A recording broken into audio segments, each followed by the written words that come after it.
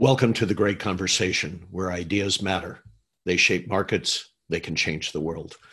We have with us today Mark Reed, the Director of Security from Seattle Pacific University, and Dan Rothrock, the President of Zenatel Americas. This was an unusual broadcast. I'm actually introducing this after the fact. We were having a spontaneous call with Mark about his journey in bringing communications to his school. And it's a very intriguing story because it starts with Virginia Tech years ago, and also how much pressure was being put on university security leaders like Mark to bring police radios in, because that was the answer. The answer was a police force and police radios. There was an impossible notion that we can't lock down a school. It's too expensive. It's too prohibitive. And Mark does an excellent job in framing that impossible picture back when Virginia Tech happened years ago. So listen in. It's an incredible journey about a very small university with a very big vision. Right. So I'm sure for many universities, this issue became a hot topic right in the wake of the Virginia Tech situation. I had news crews show up here and stick cameras in my faces and ask me what I thought the answer was. And, they had already made up their mind what the answer was before they got here. The answer was that we all needed police radios, and that would solve all the problems. They were interested in what I had to say, polite, and then they edited the interview to tell the story they wanted to tell that they'd already made up their mind to tell before. It was very interesting. And so, of course, the University of Washington has police radios. They have a police department. They have the fifth largest police department in the state of Washington, and they have lots of state dollars. And clearly, that's not an option for smaller private institutions. It's not even legally functional in the state of Washington. There are some states where a private organization can get a commissioned police department through the state, but this is not one of those states. So the big thing that came out at the time is, why can't universities lock down? And of course, Virginia Tech had to say that was impossible. And other universities, large universities, were saying that's impossible. It's prohibitively expensive, too complicated. We have so many buildings. And I already had a software and access control system that had this feature built in called lockdown. And I realized that, that wasn't there by accident, and that there ought to be some way for us to leverage that. We hadn't really seriously tried to build that out, but I realized that we could, and I began working with our integrator on how to design this. And we have some unique capabilities on our campus. We have an infrastructure that probably most universities would be envious of. Our IT department, chair, probably back in the 90s, realized that IT was going to increasingly be the future of how organizations operated. And so he wanted to lay out fiber optics and copper. We had a world that seemed to be going back and forth between those two platforms. And so he made sure we had both to every building. If we're going to dig trenches in the ground and lay in conduits, we'll lay in a lot of conduit and more fiber than we ever think we're going to need, because the cost of, the real cost is the labor and trenching, right? So we have all these resources in place, and I began to realize I can use that copper in a lot of different ways. They're not using it, and at first they scratched their head, but I got them to go along with it, and I've been able to use that to have a hard button lockdown interconnection between every building on campus. However, that's not the only way to do it. We have a software implementation, and our software is called a command set, and we can activate a command set, and it will, through the network, lock everything down. We decided, why not have redundancy? Because a network switch could fail, a piece of copper could be, broken by a backhoe at any point.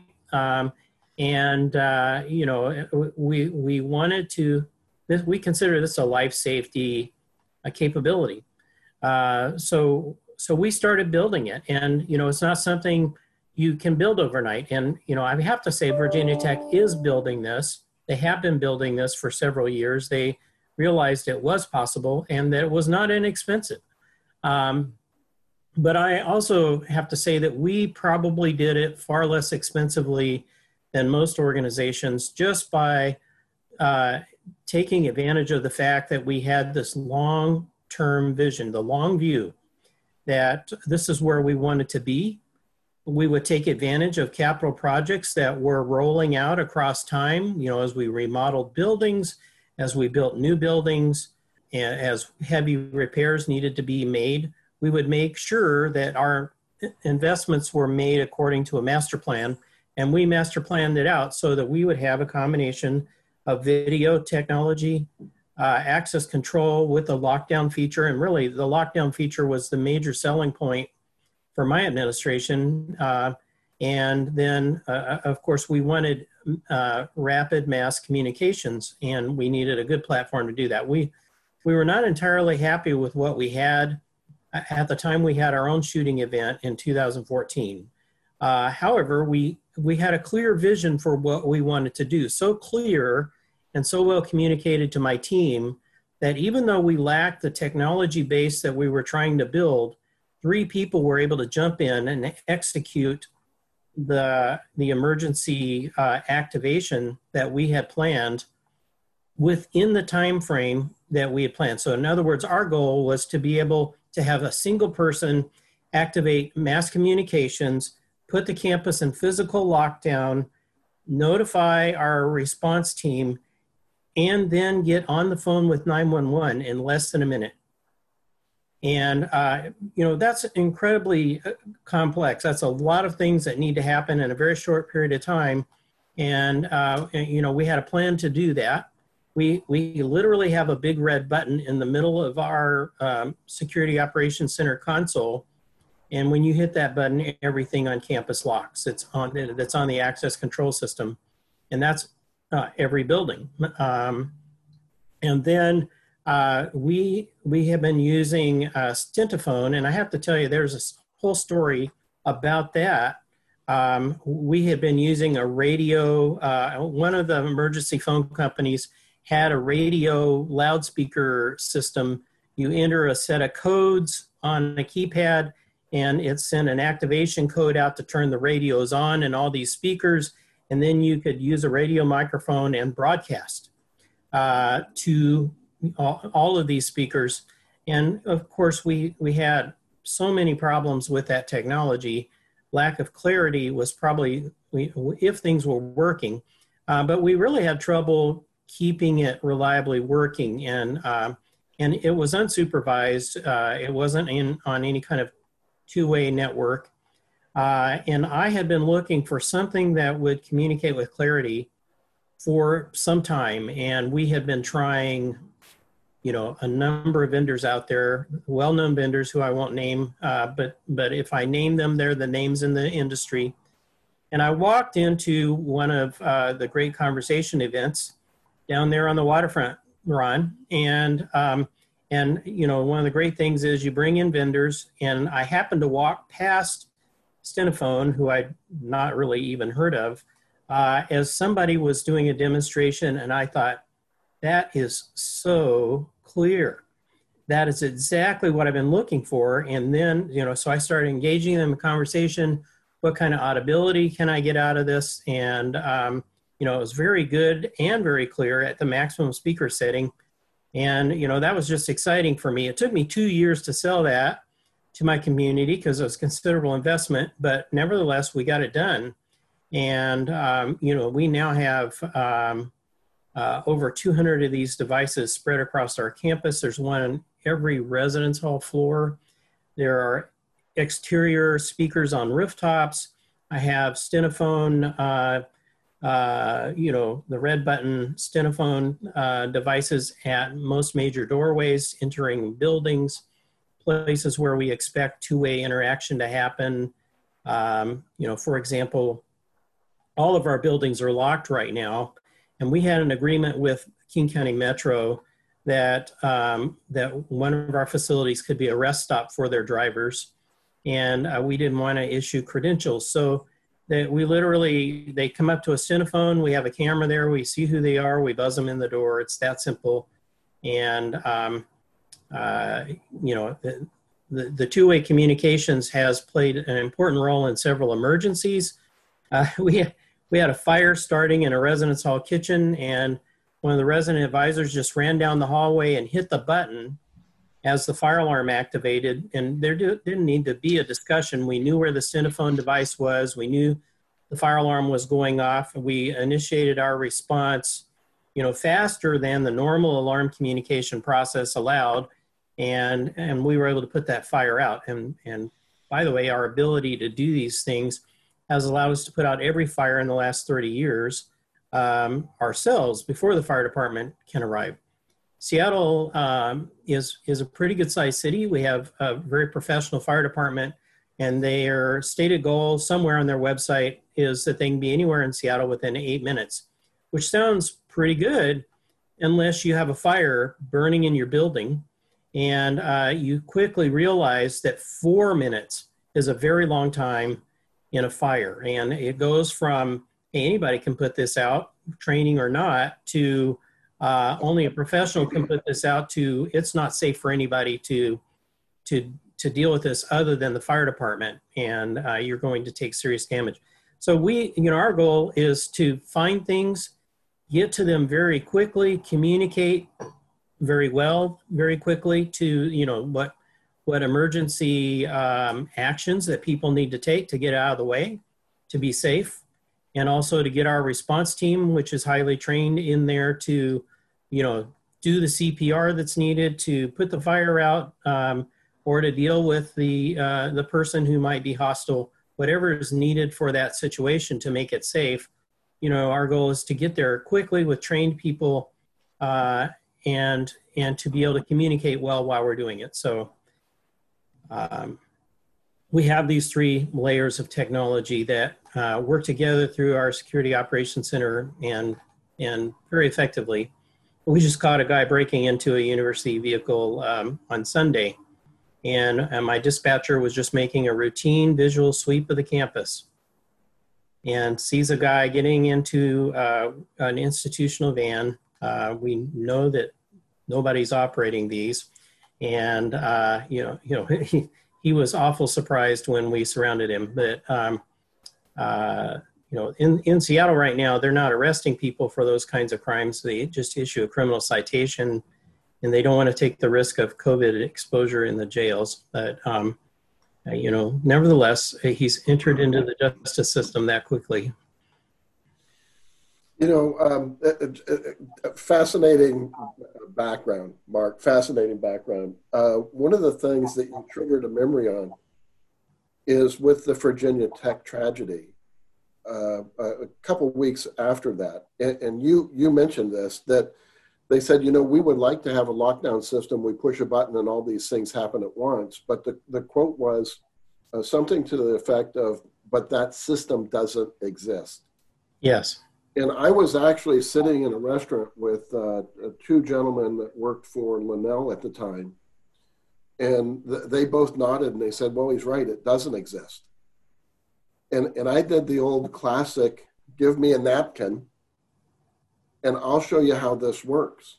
Mm-hmm. And we did a line diagram just the way you explained it, of tying the audio, the video, the access control together, one triggering the other triggering to the next one, so that they all worked in unison off the touch of a single button. Mm-hmm. And all of those things started in activity. And to your point, you mentioned this a couple times, speed is of the essence. Mm-hmm. In most cases, when we talk about these systems, the people are always thinking active shooter. Right. But your other point, we need the same system in place for a fire. What happens after that first minute is dramatic. And if people don't believe how fast a fire takes place, get on YouTube and take a look at how rapid that situation escalates and how quick it gets out of control. Your speed and your times that you're talking about are amazing, and they're part of a thing you've talked about in your presentations before called diffusion. Multiple technologies talking to each other and then making it go faster. You're not waiting to activate one, then another, then another. All these things are happening at once. Exactly. And so, you know, there is what I've said in presentations before, there's a real-time imperative. You have very little time to make your actions effective, and the event that you're trying to manage is escalating very rapidly, and yet people that you're trying to communicate with are subject to a concept called milling, where, you know, that they are just going, is this really happening right now? You know, I mean, I'm sure we've all been there, where suddenly, you know, our situation changes and we are left in doubt. You know, I remember the day of 9/11, and I received a call from my office that morning. I was about to leave for work, and they said, you need to get on the TV right now. And, you know, it was just stunning. And literally the entire world was probably sitting there with their mouths open saying, what does this mean? You know, and I realized the day that the Virginia Tech incident happened, that was going to change campus security for forever.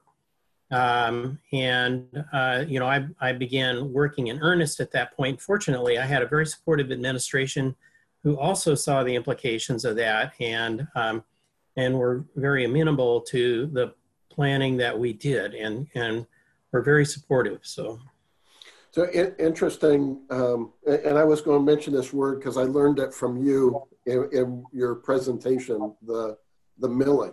And when you explained the milling, how people receive a message, but it's almost like a fog. You can't really believe it's happening. And I sat there and I tried to think, when has that ever happened to me? And the exact analogy you just brought up is the one I fell back to was 9/11. I was actually in Oslo in Norway. Yes. When that happened. But I can remember that just like you're watching it, you're seeing it, but you're feeling it's not real, which is the same problem we face on the campus when you're trying to get a message to somebody that there's fire, active shooter, or another problem, isn't it? It is. And so increasingly, I find one of my key roles is to try to have that imagination. I think a lot of times our failure to respond well is just due to a lack of imagination as to what risks we are likely to face. And so increasingly, I think that we need to broaden our risk evaluation beyond our own experiences. We're typically relatively small organizations. And, you know, I read an article recently that I just keyed in on. University of Southern California has an annual statistical death rate of about 15 students a year. And I thought that was stunning. I have had one fatality in the last 30 years, and that was due to an act of gun violence. And we have saved everyone else, whether they had a heart attack or whatever, you know, other circumstance. So I've often wondered how many of those things happen simply because organizations lack the resources to act fast enough to save those lives. You know, we respond to a seizure. Typically, we respond to about 150 medical emergencies a year. In a typical seizure, you are told, just leave them alone. They'll come out of it on their own and everything will be okay. In our own experiences, there have been 2 occasions where we respond to the seizure and the person has fallen in such a way that they have an obstructed airway. Many famous celebrities have died due to alcohol intoxication, but really what killed them is that in their state of stupor, they collapsed in a way that obscured their airway and they couldn't breathe. And so they died of asphyxiation. And, you know, in both those cases, my staffs did the first step in emergency first aid. You open the airway and the person immediately began to breathe. And, you know, we saved a life just through that simple method. But number one, being trained and being there fast was the key step. But on 3 other occasions, we've had to use AEDs, and students were in full cardiac arrest. These are 22-year-old women on average, and oddly, every one of them has of our students in that situation has been a young woman. I don't know if there's any statistical if that's just an anomaly or what. But the only people that we've had pass away on campus have been older visitors who had unwitnessed cardiac arrests. We had one man that did that. We had another person who had a blood clot from an injury that went into their lungs. They died more than an hour after they were taken to Harborview, and it just wasn't the ability to save their life, apparently even at Harborview, given the nature of their condition. But most of the time, and with younger people, which we expect to have in the school university setting, we've had great success. So I'm very skeptical that as many people who die in our society have to die. I think it's a lack of, Seattle likes to tout their statistics that we save more people from cardiac arrests than, almost everywhere else in the world, because we have the most CPR trained population, at least in the United States and for most of the world. So the odds of you having a cardiac arrest and nobody knowing what to do is much smaller in Seattle. Yeah, 2 big things there, right? Even for cardiac arrest, the same as active shooter and fire. Speed to get to the person. Yes. The faster you get there, the faster you activate, the higher the percentage of saving the person. Mm-hmm. And training, right? Yes. Persistent training. Yes. So, Mark, you were also telling, I found this interesting, you started talking about the Virginia Tech event, and then looking at your own situation and having a great group behind you to progress forward. Where did you start? Did you start with an assessment, or did you start with a vision assessment of what you had, or was it a vision? How did you get started? Well, it was a combination of recognizing that we had been making some investments. We had some idea that this could be a concern. We had made some technology selections. Actually, at the time, we had not chosen a video platform. We had an older video platform, and it was right at that key moment. Virginia Tech happened at that key moment in video transition, where hard drives suddenly became large enough to allow real digital data accumulation. We went from gigabytes to terabytes within 12 to 18 months, and that was like magic in terms of what you could do with the technology. And as soon as that happened, I realized now was the time to go digital. And we began looking for a platform. One of our vendors walked in and said, "I found the best thing since sliced bread." I looked at what, we use Avigilon. And I looked at the platform, and certainly at the time I had to agree that I'd never seen anything that looked that good. And the other thing I really liked about it is they had an encoder system better than everyone else's. And that would allow us to transition our analog technology to digital rather quickly. And then as additional funding became available, we converted to digital cameras. And then the next thing we did was we made strategic choices. What are our risks? For example, we have a bank in the middle of the campus, and we had multiple bank robberies over the years. And we knew that, hey, if an armed robber shows up at the bank and then disappears into our community, we're going to want to lock down. So that's a high priority event for us. So the first thing we did was put the best technology we had at that location. I have that location surrounded. You can't get within 100 yards of the place without being on high definition video. And so our average for frequency of bank robberies, I don't really know what the current average is. It used to be at least one every 5 years. And, now we're several years beyond that average since our last robbery. But the last robber that came in wore a full suit from head to toe with gloves, a face mask. He tried everything he could to obscure who he was, and that, you know, he had clearly was very aware that we had the technology there. So that played a key role. And I think that for most bank robbers, they look at that and say, hey, there are so many easier places to go.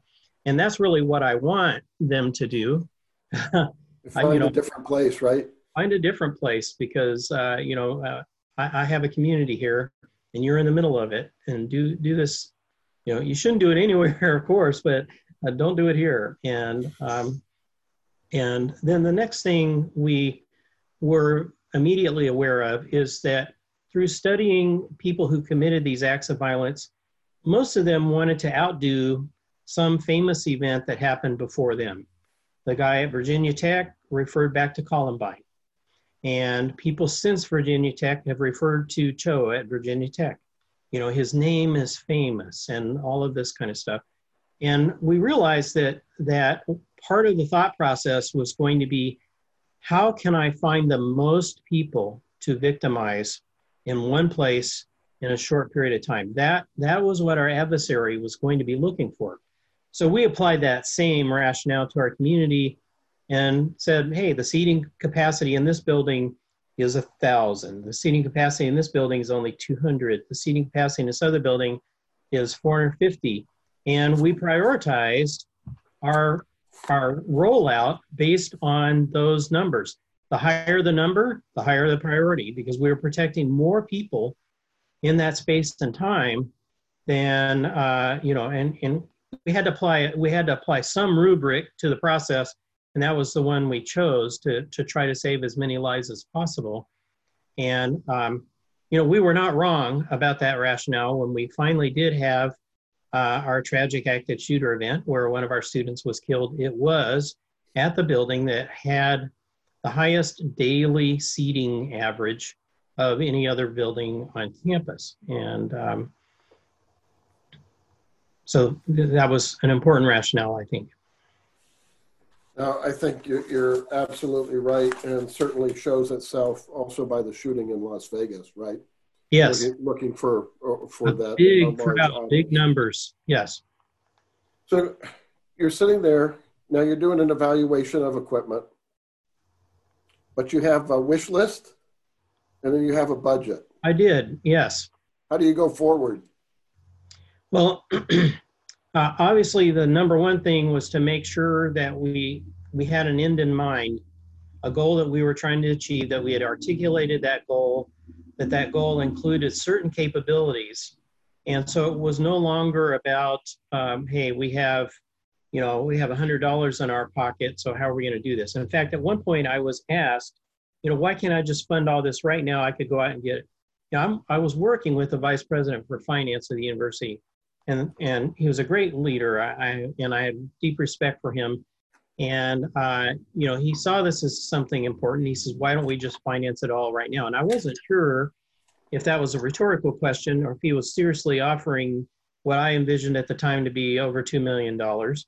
But I thought about it for a moment, and my response was, that's a large investment. And if you buy all this equipment at one point in time, 10 years down the road, which is the standard for electrical equipment in the industry, you will see a massive failure rate, and you'll need to refinance, that amount of money. It's a large forklift. Most organizations are not comfortable with, finding that kind of funding with let's say, a threat pointed at them. And it's better to manage it over time, have a continuous layer of investment. Now, we haven't always maintained exactly the same level of investment. We're not building out anymore. We're now just maintaining. But that doesn't mean we're not also making those maintenance choices with technology upgrades in mind. Our video's gone from just nice high definition 2 megapixel cameras to video analytic cameras, and we now have cameras up to 8 megapixels. Now the company we're working with has 32 megapixel cameras, but I don't need to count the hairs on your nose from 100 yards away. So we make those choices based on the space that we're trying to protect. And there's a formula that's used in video design based on pixels per square foot, and similar concepts to that. So how did you evaluate on the other side? You're talking about the video and that. What was the process as you were evaluating audio on the campus? Well, again, we wanted to make sure that we had a specific goal. We wanted people to know quickly, within less than a minute, the nature of the emergency, what emergency actions we wanted them to take. And the other thing is we realized we would need multiple layers of technology. On a widespread basis, you saw in the entire educational industry and elsewhere, the reliance on people's personal cell phones as the device that you were going to connect with them on. Well, I can't imagine a device that is more faulty in that role now. At the time, cell phones were a relatively new piece of technology. Everyone was excited when they got a message from someone. And now we're just inundated with messaging, communications. We have notifications popping up on our phones all day long, and we're looking to filter that input so we can stop and focus on anything like the conversation we're having now. And so, I can't count on someone getting a text message quickly, opening it up, reading it, and understanding that there's an emergency. I need other methodologies for communicating. So yes, there's a text message that goes out. We also have this loudspeaker communication through our Stenophone network. We have digital display signs distributed throughout campus in every classroom, in a lot of public lobbies and places like that. And their audio ability is not very effective. They have a beeping sound they make, and then they begin scrolling a digital message in an SMS format across their display. And they're pretty readable from, a room that will seat 100 people. Everyone in the room can easily read it. And so, that's very effective. And of course we send out emails, but again, email is not generally considered urgent communication for most people. So we really needed something that would, for most people, get their attention, realize that something abnormal was occurring. And even if they don't understand what it says, if they just realize, hey, that's our emergency communication system, I better open my cell phone and see what the message really is. We train our community, and this is the other thing, I've talked about training our response team. We train our community through a drill process. We have active drills. It involves our entire community. We shut down the university for 10, 15 minutes for a campus-wide drill twice a year. And so everyone is stopped at that moment and realizes they have to do something to respond to the drill. We have sent out communications in advance. Hey, we're having a drill. This is what you need to do during the drill. This is our emergency procedure. And so that process of saying you're going to have to do something, so you better stop and pay attention to what that is, so you won't be the only one not doing the right thing. It's like you've seen people dancing on stage and choreography, and all of a sudden somebody goes left when everybody else went right. Right. Nobody wants to be that person.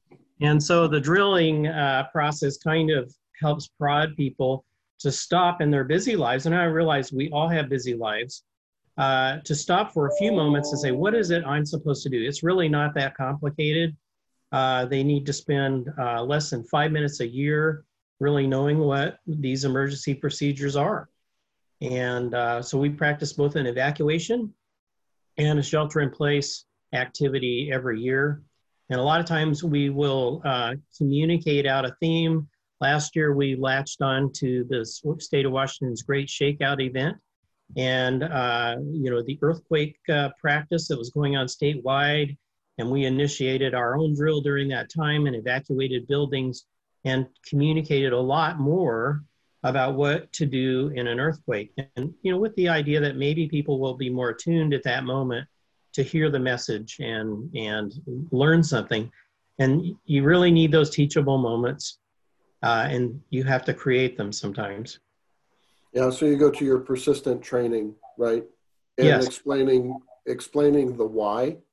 Yes. Because if they understand the why, then they operate, they embrace it better, I would say. Is that right? Absolutely. Yeah. And really there's been a change in our community since from, when we first started this, there was really a lot of doubt as to, and this is not unusual. This is discussed in a book called The Ostrich Paradox, where people have a lot of reasons for denying that this is going to be their problem. And that usually among the high on the list is this happens to somebody else, somewhere else. This won't happen here. We're special. And so no one would dare do a thing like that. Here we know each other. We love each other. As the mayor said, and I'm not trying to ridicule her, but there's this sense that if we know people, then love will break out. And we just don't live in that kind of world, unfortunately.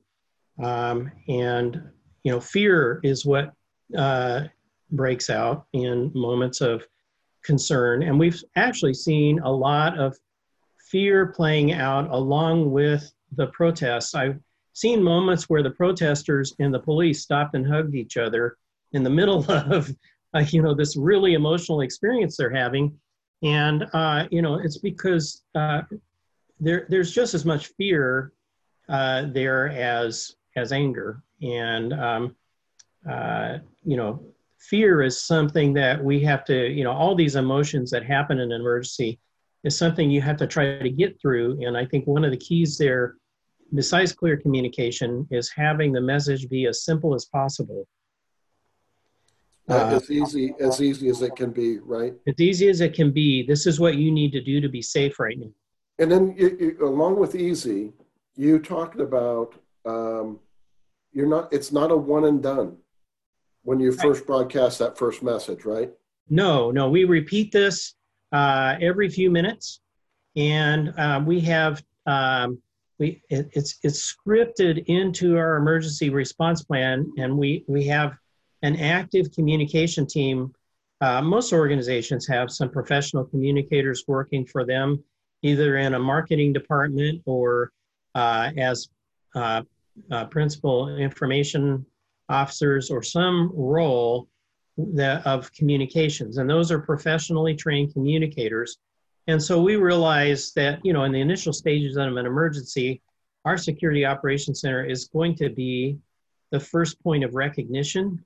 We'll launch an emergency communication, but very quickly we need to start managing the details of the emergency event, and we need to transition our communication to people who can step in and who are very good at filling in the details.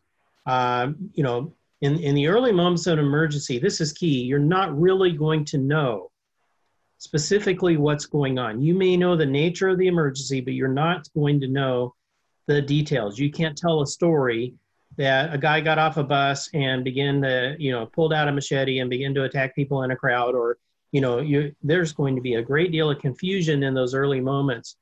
And so instead, we focus on, we're having an emergency, it's a threat of violence, you need to take these steps to be as safe as possible, and we will give you more communications as we actually know what's happening. And so we've trained our community to expect that, and we've developed a team of people who have practiced this. So they're expecting, our communications team is expecting to take over that role for us, probably at about 10 to 15 minutes, depending on the nature of the emergency. And as details begin to come in, as it starts to become clear what we're grappling with, as the emergency unfolds. So that ties right back into something else that you've highlighted before, which is people empowerment. Yes, absolutely. People really are individually best suited to decide their own level of risk in a given situation based on the visual and auditory cues around them, maybe the smell of smoke or other bad things in the air if it's an air hazard event. you know, they need to recognize whether or not the information applies to them at this moment. You know, one of the things I've started talking about in recent years that we had never considered before is just the risk that there could be a train wreck on a large rail yard about 3/4 of a mile from the university. It's one of the largest rail yards in the state of Washington. We have been here for 126 years, I think it is. And I don't know how long the rail yard's been there, but probably at least 100 years. And as I look 100 years out to the future, I don't see them going anywhere, and I don't see us going anywhere. So eventually, statistical odds catch up with you. And further, I've seen some studies of what happens. The city of Copenhagen, Denmark, hired some faculty from Harvard to do a study. If we had a rail accident and there was a puncture of a rail car containing chlorine, just what would the effect be? And he determined that a 1-inch puncture in a chlorine tanker car would evacuate all its contents in about 20 minutes. And that it would create a 4-mile downwind plume of fatality, you know, assuming there was just a moderate wind. And, you know, I mean, that's clearly intended to be a worst case scenario for planning purposes, but it's also not unrealistic for us to think that some kind of noxious chemical could be involved in a rail accident near our campus.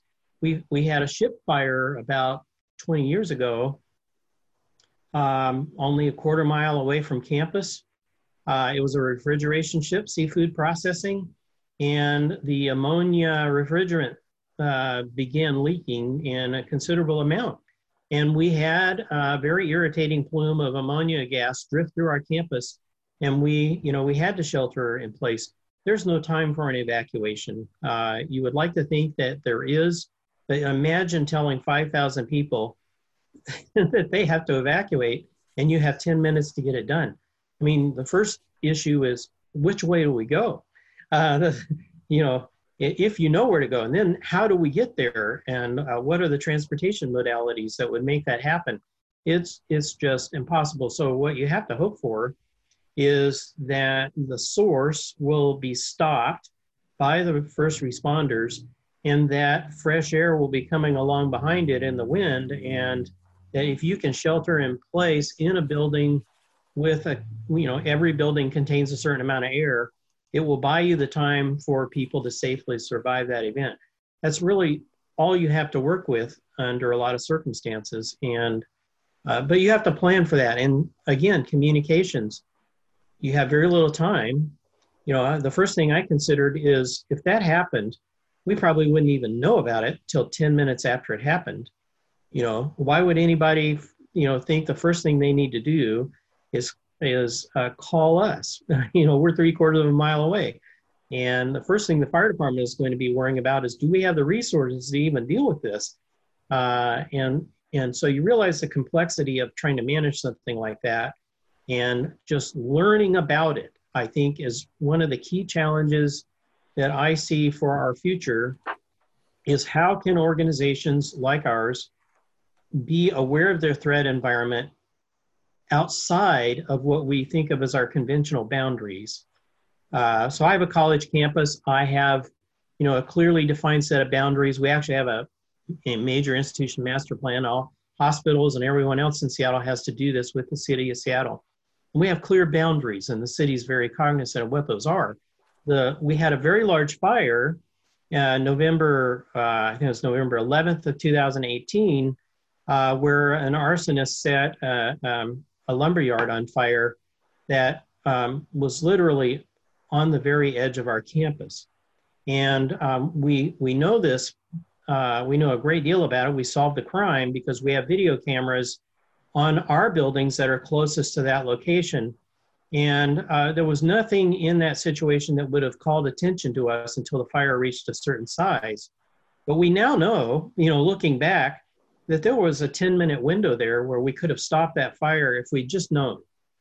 And you know, I'm not trying to create a larger expectation than most people probably think is reasonable, but I also think our technology could have saved us there with the advent of analytic cameras, why can't the cameras tell you they see a fire? You know, a fire generates a certain frequency of light. There's a certain level of flickering and amplitude kind of light generation process that you see, you know, in the signature of that, the optical signature of that, and that can be detected. If we can detect some of the other things they're trying to detect, like, hey, I see this person and we know he's a bad guy because we can read his face. If the technology is that good for facial recognition, they can certainly detect the fire and say, you might want to look at this camera right now and see if that's something you're concerned about. And that's really all people like us need to know. We don't expect the camera to be smarter than we are. We expect, what we want is for it to call attention to matters that require evaluation. Yeah, I think we're looking to a very bright future when it comes to artificial intelligence or augmented intelligence and the things that those devices can do. Yes. Whether it's an intelligent camera triggered by analytics or whether it's an intelligent audio system and the intelligence is given to it because you become interoperable. You've talked, you've used the word diffusion when talking to many platforms, and we typically use the word about interoperability and how that ties in. I think one of the other great things that you mentioned today, Mark, is that you talked about imagination and expanding your boundaries to know and think about what your challenges are going to be coming. You've highlighted a couple things statistically. You know, eventually this will happen in the hitting the ostrich complex, right? Yes. Thinking it's not going to happen, but we really have to think it is going to happen. And how do I, hopefully, how do I mitigate it before it even takes place? Or how do I cut it as short as possible so that I can have a positive outcome? Right. There's almost nothing that anymore after I've been doing this for nearly 40 years. And, you know, every time I think I've seen everything, I am reminded by the next event that happens that there is many more, you know, there are many more things that could happen. And so, you know, there's an expert on risk management, nationally, internationally recognized, named Gordon Graham. And one of the things he says to do is go to your industry insurance base and ask them what kind of claims are being seen for your industry. You get bigger than your own personal experience, because if you're a relatively small organization, I mean, we're a 3,500 student university. We have about 40 acres. There are a lot of universities that are a lot larger than us. And there are a lot of universities in our size range, but what is the experience of the group? We might have a chance at understanding what our risks are if we cast a bigger net like that. We're probably not going to understand what our risks are based on our own experience. Just the statistics won't help us out there. Agreed. So I'm interested, Mark. There's going to be a lot of people who, quite frankly, haven't invested in audio like you have. They still rely on access video, intrusion, and so forth. Yeah. So I don't know if you would be prepared for this, but if I asked you, if one of your peers asked you today, what's the best way to evaluate these new IP audio stations that are starting to promulgate the industry, what would your suggestion be on the scorecard, if you will, the evaluation scorecard you would use to determine what you would implement? Well, first of all, I looked at the infrastructure that has to go behind them. Is it something that's buildable, maintainable, you know, is the device able to stand up to the environment that we're going to put it in? Secondly, I put these devices side by side. I mean, everyone says they can do outdoor audio. but I had all these vendors bring their platform in, set it up for themselves, and demonstrate to us in an environment where we could test at a variety of distances up to 150 to 200 yards away. Are we able to understand the message being delivered through audio, or does it begin to sound like the famous fast food restaurant drive-up speaker where you can't really tell what they're saying? I mean, we've all seen, it's been a comedic ploy sometimes that the audio is just not good in those situations. So clearly we want that to be clear audio. As I said before, I was very impressed with Stenophone and the quality of the digital audio coming out of their speakers. The turbine speaker design, I have to say, really works. I haven't seen anyone other than there is a fire alarm company that's delivering clear audio in fire voice evacuation speakers now. I haven't compared the two side by side. I've just said that's clear audio, but we're not likely to install a lot of that.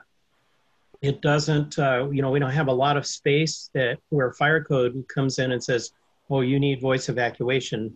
And then there's the other concern I have that as good as it sounds up front, when you start putting things in a UL listed package, then the flexibility of that technology goes way down. The companies that have to roll out a fire alarm system through the UL testing process really can't afford to innovate as rapidly as companies that aren't trying to shoehorn themselves through that process.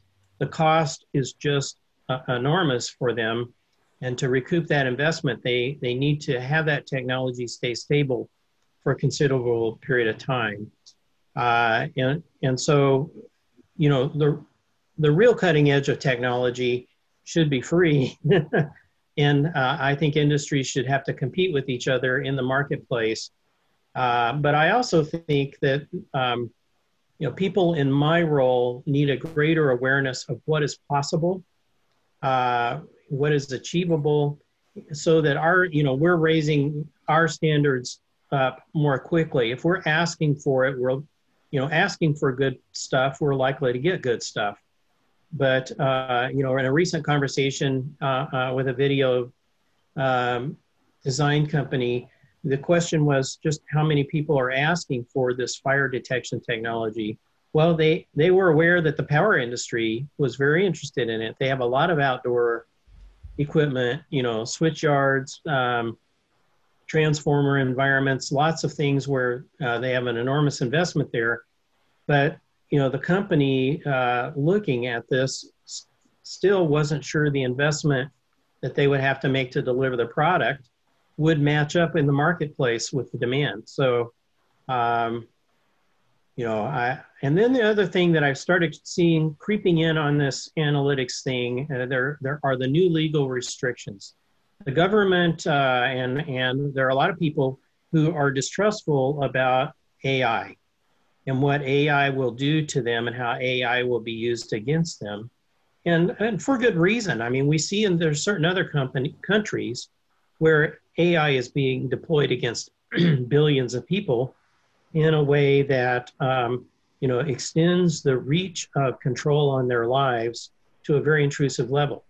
And I think people are afraid of that. We see that with facial recognition. The Washington State has one of the most restrictive laws. It still allows the use of facial recognition. Washington State has regulated audio recording for a long time.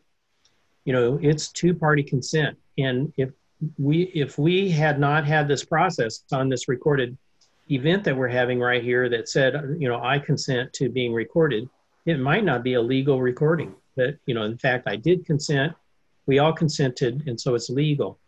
But I couldn't get you on a phone call and say, hey, Ron, what do you think of this? And not tell you I'm recording it and get you to say something that you probably wouldn't say in an open mic environment if you knew.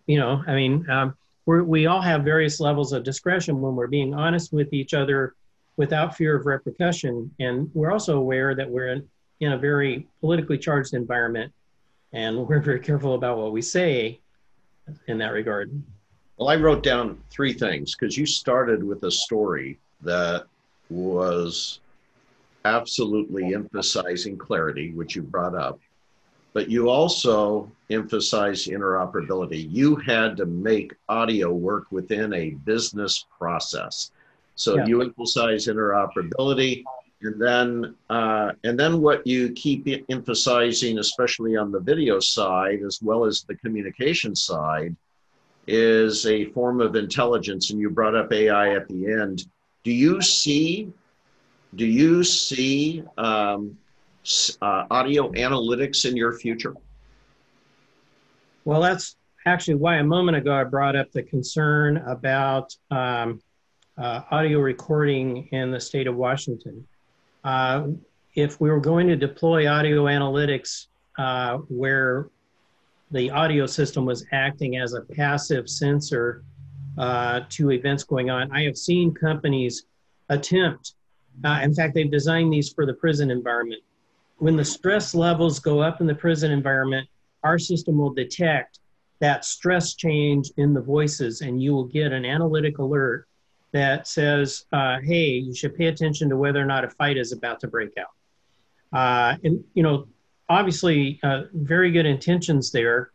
But you could see in the current environment right now, if the city of Seattle had a different approach to managing what's going on with the conflict, and said, hey, we're going to deploy audio analytics throughout the protest area, you could see the reaction people would have immediately. You know, there's already distrust. The distrust level would go through the roof.